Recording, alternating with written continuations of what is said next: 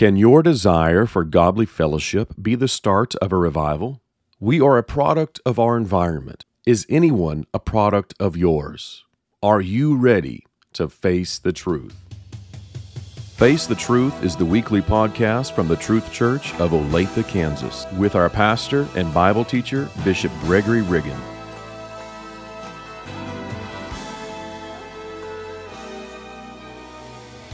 Thank you to everyone who is listening. I trust that today's episode will be a blessing to all those who tune in. We continue this series of questions from new converts with Brother Chase and Brother Miguel, and the conversation for today's episode focuses on the true feeling found within the heart. It is imperative for the children of God to maintain focus on what is pleasing to Him. Scripture gives us instruction in Philippians chapter 4, verse 8. Finally, brethren, whatsoever things are true, whatsoever things are honest, whatsoever things are just, whatsoever things are pure, whatsoever things are lovely, whatsoever things are of good report, if there be any virtue, if there be any praise, think on these things. Bishop Riggin stated in a recent message when referencing Matthew chapter 12, verse 34, "For out of the abundance of the heart the mouth speaketh," he explained it this way: if there is nothing coming out of your mouth, there's not much in your heart. I want a thank you on my lips and a praise coming from the depths of my heart. Let's join the conversation as Bishop Riggin shares more Bible-based insight on keeping the influence of the world out of your heart and how to share the gospel to those that are hungry. Now, I know people who like to drive on empty. And especially today's prices. That's right. That's true. Just put a few dollars in and let's get by. With a few dollars won't even buy you a gallon now. Right.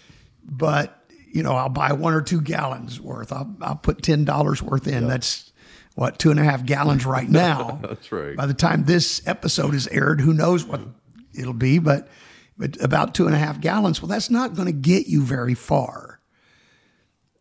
Whereas if you would go and fill the tank one time, just bite the bullet, fill the tank. And then when it comes down $10 worth, then go back and put $10 in. It's the same $10, but you're keeping your tank full because one of these days you're going to embark on a journey where you can't stop and put that $10 in, and you're going to need a full tank to get to where you're going. Sometimes $10 will get you if you're only going a short distance. But once in a while, you're going on a journey that's going to cost you more than that.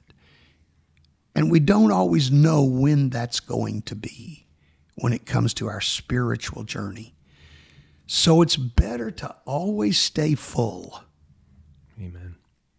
Than to take a chance on running out. And we do run out. Yeah. That's an amazing analogy because from somebody who's literally put gas in at one gas station to go to another gas station to put gas in just because they take that certain card, you know what I mean? Like I've done that. I've put like 50 cents in just to get down the block to use my credit card before. Yeah. And it's not fun. Like it isn't fun when you're growing up and you have to constantly go to the gas station and put $5-10 in. I know me and Miguel have literally split quarters to put gas in sometimes. Yes. But like I like that analogy of when it goes down $10, that same $10 will fill you up versus give you a quarter tank. Right. Mm-hmm. And just like the analogy that Miguel likes to use, like when you have that glass of water on the table, and if I were to bump this table, I'm sorry, if I bump the table, the water's going to spill out, right?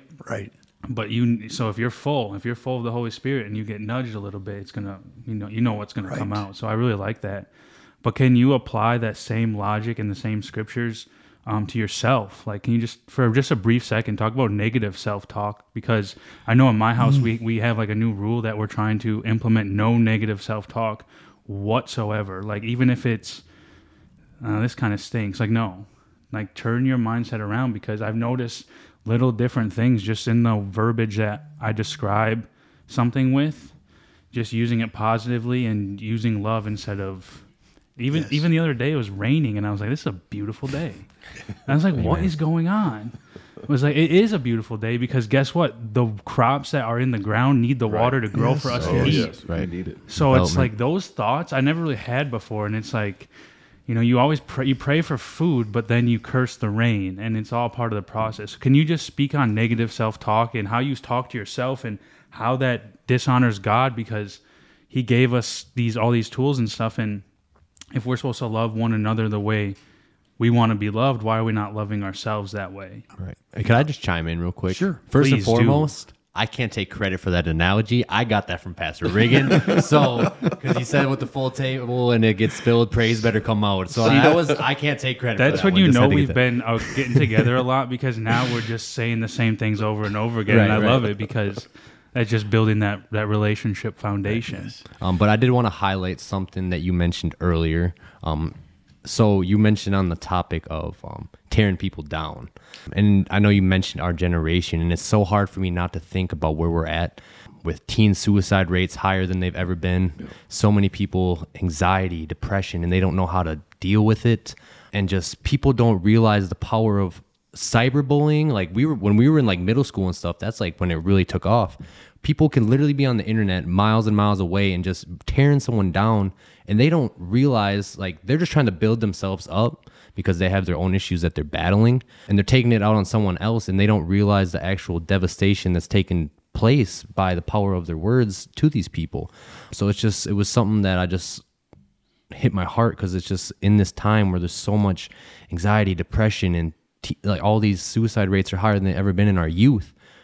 And people just don't realize that it's the devil using them to tell these lies about, especially if they're a child of God and someone's just lying to you about who you are and what your worth is, and it just tears them down. And now they don't even get to see their life because they just let it affect them, because so much power is in the words that these people are saying to them. Yes. So it was something that just hit me when you said that, like just tearing people down between cyberbullying, using technology. Yes. You don't even have to be face to face with people. Like you can just start going in on these people, and it's sad to see. But I just wanted to throw that in there because it was something that... And it really ties in to what Chase said with the scripture that I was about to read to you. Proverbs 23, verse 7, "For as he thinketh in his heart, so is he." Now that's a powerful statement. As he thinketh in his heart, so is he. So this is where you want to address negative talk. Jesus said that from the abundance of the heart, the mouth speaks. So when there's negativity coming out of your mouth, it means there's some negativity in your heart. Mm-hmm. Well, the book of Proverbs said the way you think in your heart is what you will become. And this is how all of this comes together with cyberbullying, because what's happening to young people is they're being made to feel like they think in their heart that they are worthless, that there's no hope, there's no way to change, nobody loves them. These negative thoughts that are in their heart start forming and taking root until they become exactly what they think. They think less and less of themselves until they reach a point that they think they're nothing. And if they are nothing, why not just end it all? And they become what they think. This is why it's so important to have these positive thoughts, to dwell on, or Paul said, think on these things. Another great scripture to make note of. This is Philippians 4:8. He said, "Finally, brethren, whatsoever things are true, whatsoever things are honest, whatsoever things are just, whatsoever things are pure, whatsoever things are lovely, whatsoever things are of good report, if there be any virtue, and if there be any praise, think on these things." Now that's a great checklist. When we start thinking negative thoughts, thinking bad about ourselves or about others, go to this checklist and ask yourself, are the thoughts that I'm thinking right now within the line of what Paul wrote here? How do these thoughts line up to being true, honest, just? And those that have been convinced they're worthless, they say, okay, it's true, it's honest. But let's come on down. Pure, lovely, of good report. Those negative thoughts don't fit those three things. So even if we've convinced ourselves, okay, it's true, it's honest, is it lovely? Is it a good report? He said these are the things that we ought to be thinking on. And why? Why does it matter what we think on? Well, again, because as he thinks in his heart, so is he. So if you'll start thinking about things that are true, honest, just, pure, lovely, of good report, things that have virtue, things that contain praise, if you'll start thinking on those things, that's who you become. And then you don't have to sit and think about it because you become that person and it naturally flows. It's a cycle here, so that out of the abundance of the heart, the mouth speaks. These positive things are coming from what you have thought on. What you thought on is what your heart fills up with. Mm-hmm. What your heart fills up with is what comes out your mouth. Right. So it all begins with the thought. And again, that takes us back to Psalm 19:14. Let the words of my mouth and the meditation of my heart be acceptable in thy sight. So not just my words, but what I'm meditating on, what I'm thinking about. Lord, help me to think about the things that would be pleasing in your sight. Does that make sense? Definitely makes sense. And I know we're spending a lot of time on this question, but I really think it's really important. And I know there was like two parts to it. I was going to see if you could go on that second kind of the question, how important it truly is to have yourself surrounded with a positive environment and just making sure you have a spiritual family and just being with the body of Christ to have like that edification to build you up when you are down, and like making sure, I don't know the scriptures off the top of my head, but I'm pretty sure it's Solomon who talks about the importance of like staying away from wicked people and sinners. And I think Paul highlights it too, like, and even John, just don't even be around them, basically, you know? And that's something as a new convert that I always wonder about, because like God can save anybody, you know, he can change anybody's heart. So it's like, I'm supposed to stay away from the sinners and the wicked people, but God, I thought you could save them too. So it's like, I know how important it is to be in the positive environment, making sure you're surrounding yourself with your spiritual family. But it's like that baseline of like, I'm trying to help these people get saved, plant the seed any way I can, but the scripture says I'm not even supposed to be around them in any way. So like, kind of highlight that if you could. Okay. Yeah. Again, everything has to be taken line upon line, precept upon precept. In other words, we don't want to just pull one phrase or scripture out and try to build a doctrine, a teaching, a philosophy on that one thing. But we've got to take the whole picture. So there are scriptures like 1 Corinthians 15:33, be not deceived, evil communications corrupt good manners. Now the word communications there, the English language has evolved, and when this was translated in the 1600s into English, that word communications meant something different than it means today. There, it actually means companionship, close contact. So close contact with evil people will corrupt your own good lifestyle. The Apostle Paul also said in 2 Corinthians 6, verse 14, be ye not unequally yoked together with unbelievers. For what fellowship hath righteousness with unrighteousness? And what communion hath light with darkness? What concord hath Christ with Belial? Or what part hath he that believeth with an infidel? What agreement hath the temple of God with idols? For you are the temple of the living God. As God hath said, I will dwell in them and walk in them, will be their God, and they shall be my people. Wherefore come out from among them, and be ye separate, saith the Lord. Touch not the unclean thing, and I will receive you, and will be a father unto you, and you shall be my sons and daughters, saith the Lord Almighty. So, yes, you're right. We have a scriptural command to not be unequally yoked, to not be in close communion with those that are evil. And yet we also have a scriptural command that we are to win those that are evil. So how do we balance this act? What do we do? The scripture never contradicts itself. So again, take line upon line, precept upon precept. Anytime we think there is a contradiction, the answer generally is both are correct. So it's correct that we have to win them. And it's correct that we don't want to be unequally yoked with them. Now there's the key, because there is a difference between being yoked with them and just being around them.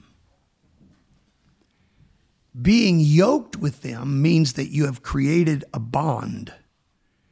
In the biblical days, they would put two oxen together or two cows together in what was called a yoke. And it was a wooden device that hooked around their necks so that both of them would plow together. And one couldn't get ahead of the other, one couldn't lag behind the other. They had to work together. There was this bond there that was created. So what we want to be careful about is creating these bonds that tie us to wicked people. We want to be careful, and literally in this particular passage, what Paul's talking about, he's talking here about relationships among males and females. That's what he's really dealing with in this passage of Scripture. And what he's really saying is don't go out and marry someone who's not a Christian.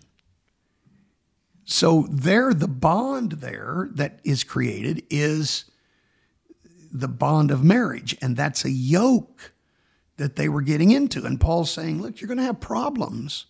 One of you believes one thing and another believes another thing. Especially in Paul's day, when if they weren't a Christian, they were usually heathen that worship many gods. They were going to want to bring their idols into the Christian's home. And he's saying, you marry someone like this, and they're going to bring this stuff into your home. And what are you going to do then? And so you don't want to create these bonds, but there's a principle there that goes beyond marriage, in that we don't want to create any kind of tie or bond with wicked people that keeps us tied to them. We do want to try to reach them. So here's the advice that I give somebody. Do your best to reach someone. Do whatever you can to share the truth with them, which that's going to usually involve spending some time with them. But in the day that you see that they have got a greater influence over you than you have over them, that's the day to break it off.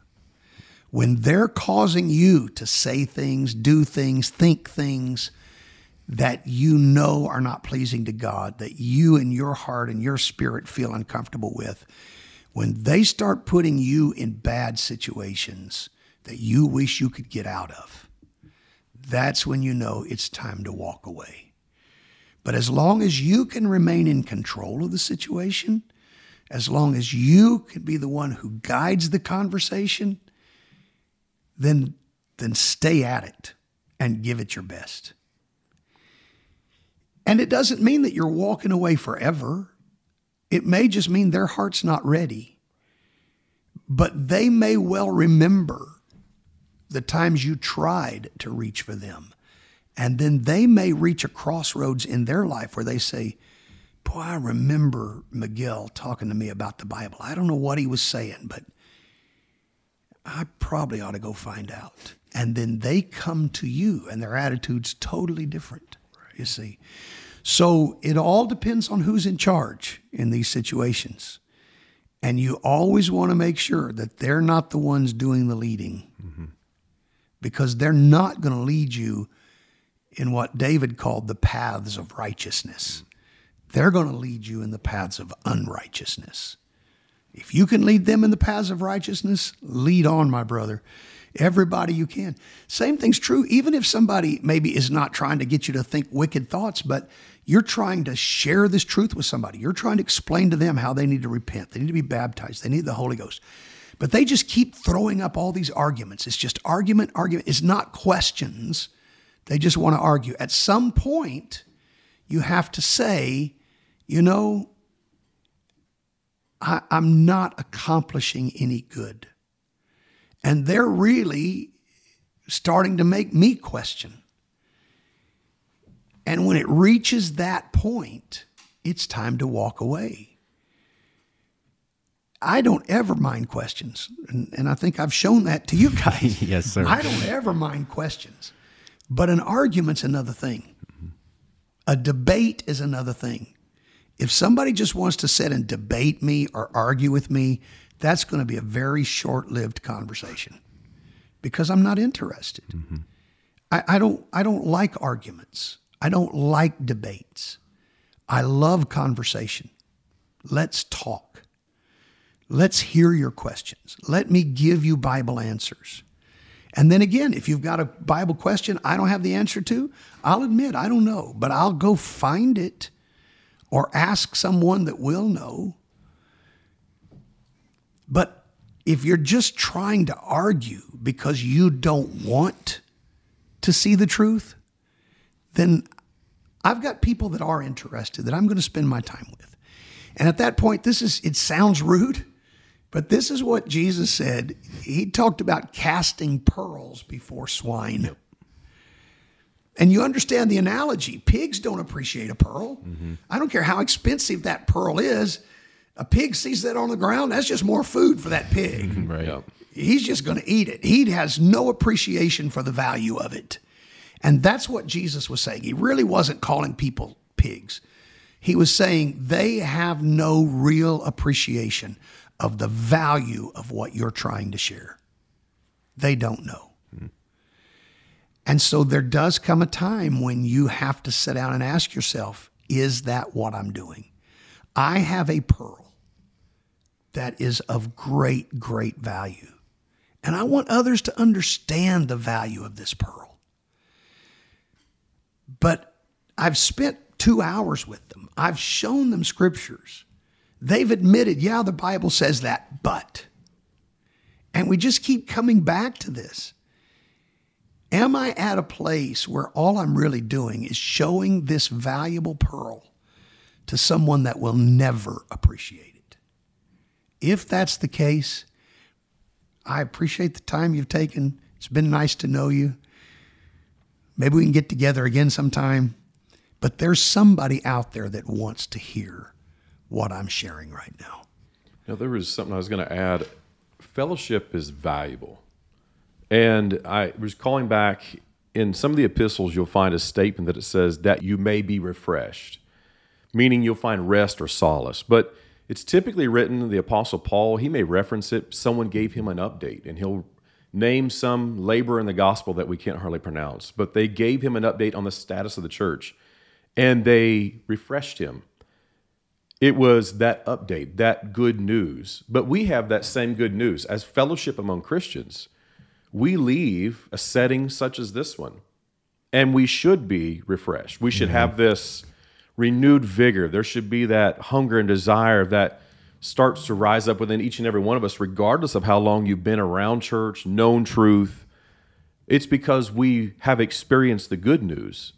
And even when you take that conversation outside of a believer environment, you should still be refreshed because you're sharing the good news.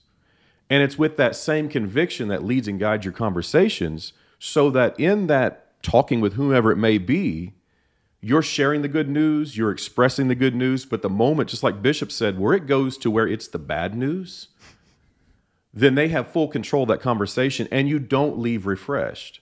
So for me, if I'm around someone and I don't leave feeling better about myself, that person didn't help me, even if they don't know exactly, their walk with God is not in truth, but they're going down a path of hunger and desiring, it still pulls the good news straight to the top of my heart. And it's fresh and it's live. It's pruned. I appreciate it. But when someone is sitting there spraying bleach or some corrosive all over what I believe and love, and they'll say, yeah, but, and that's all their conversation is, I don't leave refreshed. Right. Just like that fellowship of the letter with the Apostle Paul. But when I come around the believers of the body of Christ, in this setting, it could be even a church setting, going to McDonald's, grabbing an ice cream cone, I leave feeling good because I have been surrounded by people who believe this. And so that's where going back to both y'all's comments of the word you say, the thoughts you think, it's that refreshing. That's what the Holy Ghost is. It's that refreshing inside of each and every one of us that renews us and brings us closer to Him. Wow. Yeah, everything both you guys just said was super helpful. And I'm just seeing it as like, what is the cost? How much energy am I going to expend? Right. Like really like to almost hurt myself in a way where I'm just going to put it all on the table and then end up coming back and hurting myself or having negative effects on myself because there's a cost to like expending this energy to someone that doesn't have their ears open, whose eyes aren't open and their heart isn't even in a posture to receive. So it's just being able to look yourself in the mirror and be like, okay, maybe this person isn't ready. Just take a step back. Because I know me and Chase can be hard on ourselves in that aspect. It's like, we were just praying about it today. Like what can we do to make sure our close friends and families get led to salvation? Like what can I do? And we both have people in our lives that they know the Lord and like, I guess you can call them backsliders or whatever, like prodigals even. Like, it's like, what can I do? What can my role be in this? But at the same time, it's like, I don't want to expend all my energy to hurt myself in the long run if they're not going to even listen to me, you know? So that was very helpful in that regard. So, even Jesus made a statement when He sent His disciples out. He told them, this is Matthew chapter 10. It's an interesting thing. He says to them, whosoever shall not receive you nor hear your words, when you depart out of that house or city, shake the dust off your feet. Yep. So Jesus was well aware that we can't reach everybody. We should try. We should give it everything we've got to reach everybody that we can. But Jesus was well aware of the fact that some people you just can't reach. They have made themselves unreachable. It's not that God can't, it's that they won't let Him. And if they won't let God reach them, you're wasting your time. And so He says, just shake the dust off your feet. In other words, it's just time to move on. And we actually read where the Apostle Paul did that very thing, went into a city and just met rejection. And the Bible records he literally shook the dust off his feet as he left that city because he knew we've wasted our time here. These people don't want to hear. And that's the great Apostle Paul. Right. If there are people Paul couldn't reach, if there were people Jesus couldn't reach, there are going to be people we can't reach. That's true. And as much as we love them, as much as they may be our friends, they may be family, who knows? But we just have to accept the fact that there are some people we just won't reach. And sometimes we just have to shake that dust off and move on. And then when it comes to being around the right people, I wanted to read this. This is from Acts chapter 2, which again is the birth of the church. Acts chapter 2 is where the church is born. It's where it comes into existence. The Bible says of this brand new church, and what a great church it becomes, right? But listen to what they did in the infant days. Acts 2, verse 42, they continued steadfastly in the apostles' doctrine. That's great. They're letting the apostles teach them truth, but that's not all. And fellowship. Fellowship with whom? Well, they're not fellowshipping the people that don't agree with this. Mm-hmm. They're fellowshipping those that have come in to the church with them. And everybody's brand new at this point. Yep. Everybody's a new convert. And they are learning one another. And they're spending time with one another. fellowship, breaking of bread, and in prayers. And fear came upon every soul, and many wonders and signs were done by the apostles. So here's what I want you to see. This fellowship had a purpose. Definitely. Right. And it caused them to grow stronger together. And as they became stronger as a unit, all of a sudden they start seeing miracles happen. Wow. Signs and wonders are taking place, and it's being born out of two things that are going on. The apostles are teaching them, and they're fellowshipping with one another. Out of those two things, miracles, signs, and wonders. Verse 44, and all that believed were together and had all things common. They sold their possessions, goods, parted them to all men as every man had need. Verse 46, and they continuing daily with one accord in the temple, breaking bread from house to house, did eat their meat with gladness and singleness of heart, praising God and having favor with all the people. So they just continued this process. We're going to let the apostles teach, and we're going to fellowship with one another. Let the apostles teach, and we're going to fellowship with one another. Miracles are happening, but that's not all. Listen to the next thing that is born out of this process. And the Lord added to the church daily such as should be saved. Amazing. Wow, wow, wow. Every day now he starts adding more, not because they're out there just making it a big deal to try to fellowship the people out there, but because they became one as a body and started fellowshipping one another. God started performing miracles, and their love for one another and growing together as a body is what gave birth to new people coming in. Look, you start seeing miracles happen, word's going to spread. Right. People want to see that kind of thing. It's so true. And so miracles start happening as the body comes together.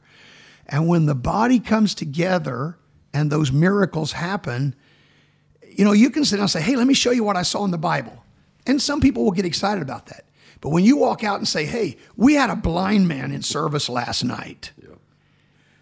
And he walked out of here seeing, somebody's going to say, where is this church? Yep. Right? It's going to get their attention a whole lot more than just let me show you this Bible verse. But the way all of that happened, it came about because the apostles were teaching and the people were fellowshipping. So they surrounded themselves with the right kind of people. They made sure that those with whom they were hanging out, if you please, spending their time, were people who had the same mindset they had, and they learned to strengthen one another and help one another. We can spend all of our time. Honestly, I'm just being transparent. I have a hard time sometimes as a pastor doing what I'm about to tell you, but it's easy for me to spend all of my time cheering everybody else, encouraging everybody else, counseling everybody else. And then I find myself at the end of some days or weeks or months just like spent. And I'm thinking, you know, I needed somebody during this time Right. to encourage me. Yeah. I can give all the time. But at some point I need to let people encourage me. And the same thing can be true. You're so fired up about reaching others, and you need to be. We all need to get more fired up about reaching others. But don't let it be at the cost of fellowshipping with those who can put back into your life. Wow. Because you go out there and give to them, you're emptying out. Somebody's got to put it back in there, or you're not going to have anything to give to the next one. So find that balance, find that place where, yes, I'm giving, but I've got to receive in order to give. There's got to be something coming in order for something to go out. We don't all have just this unlimited reserve, preachers included. We've got to receive. Let the questions from a new convert challenge you to speak of the goodness of God and to surround yourself with like-minded believers. You are influential. Make an impact on every person God places in your life. You do not want to miss next week's episode, as Bishop Riggin will share a dream that brought revelation to the familiar passage in Romans chapter 12, verse 2. Please join us next week on Face the Truth. Thank you to everyone who has joined us for today's podcast. We want you to know that we are here to help you in any way we can. If there is anything we can do for you, please don't hesitate to contact us. Send your prayer requests to prayer@olathetruth.com. That's prayer@olathetruth.com. If you live in the Kansas City metropolitan area, we invite you to join us for our services this week. Sunday morning at 10, Sunday evening at 6, and Tuesday evening at 7:30. For those who cannot attend, we will provide a live stream on our Facebook page, our YouTube page, and our website, olathetruth.com/live. Until our next podcast, take care and God bless.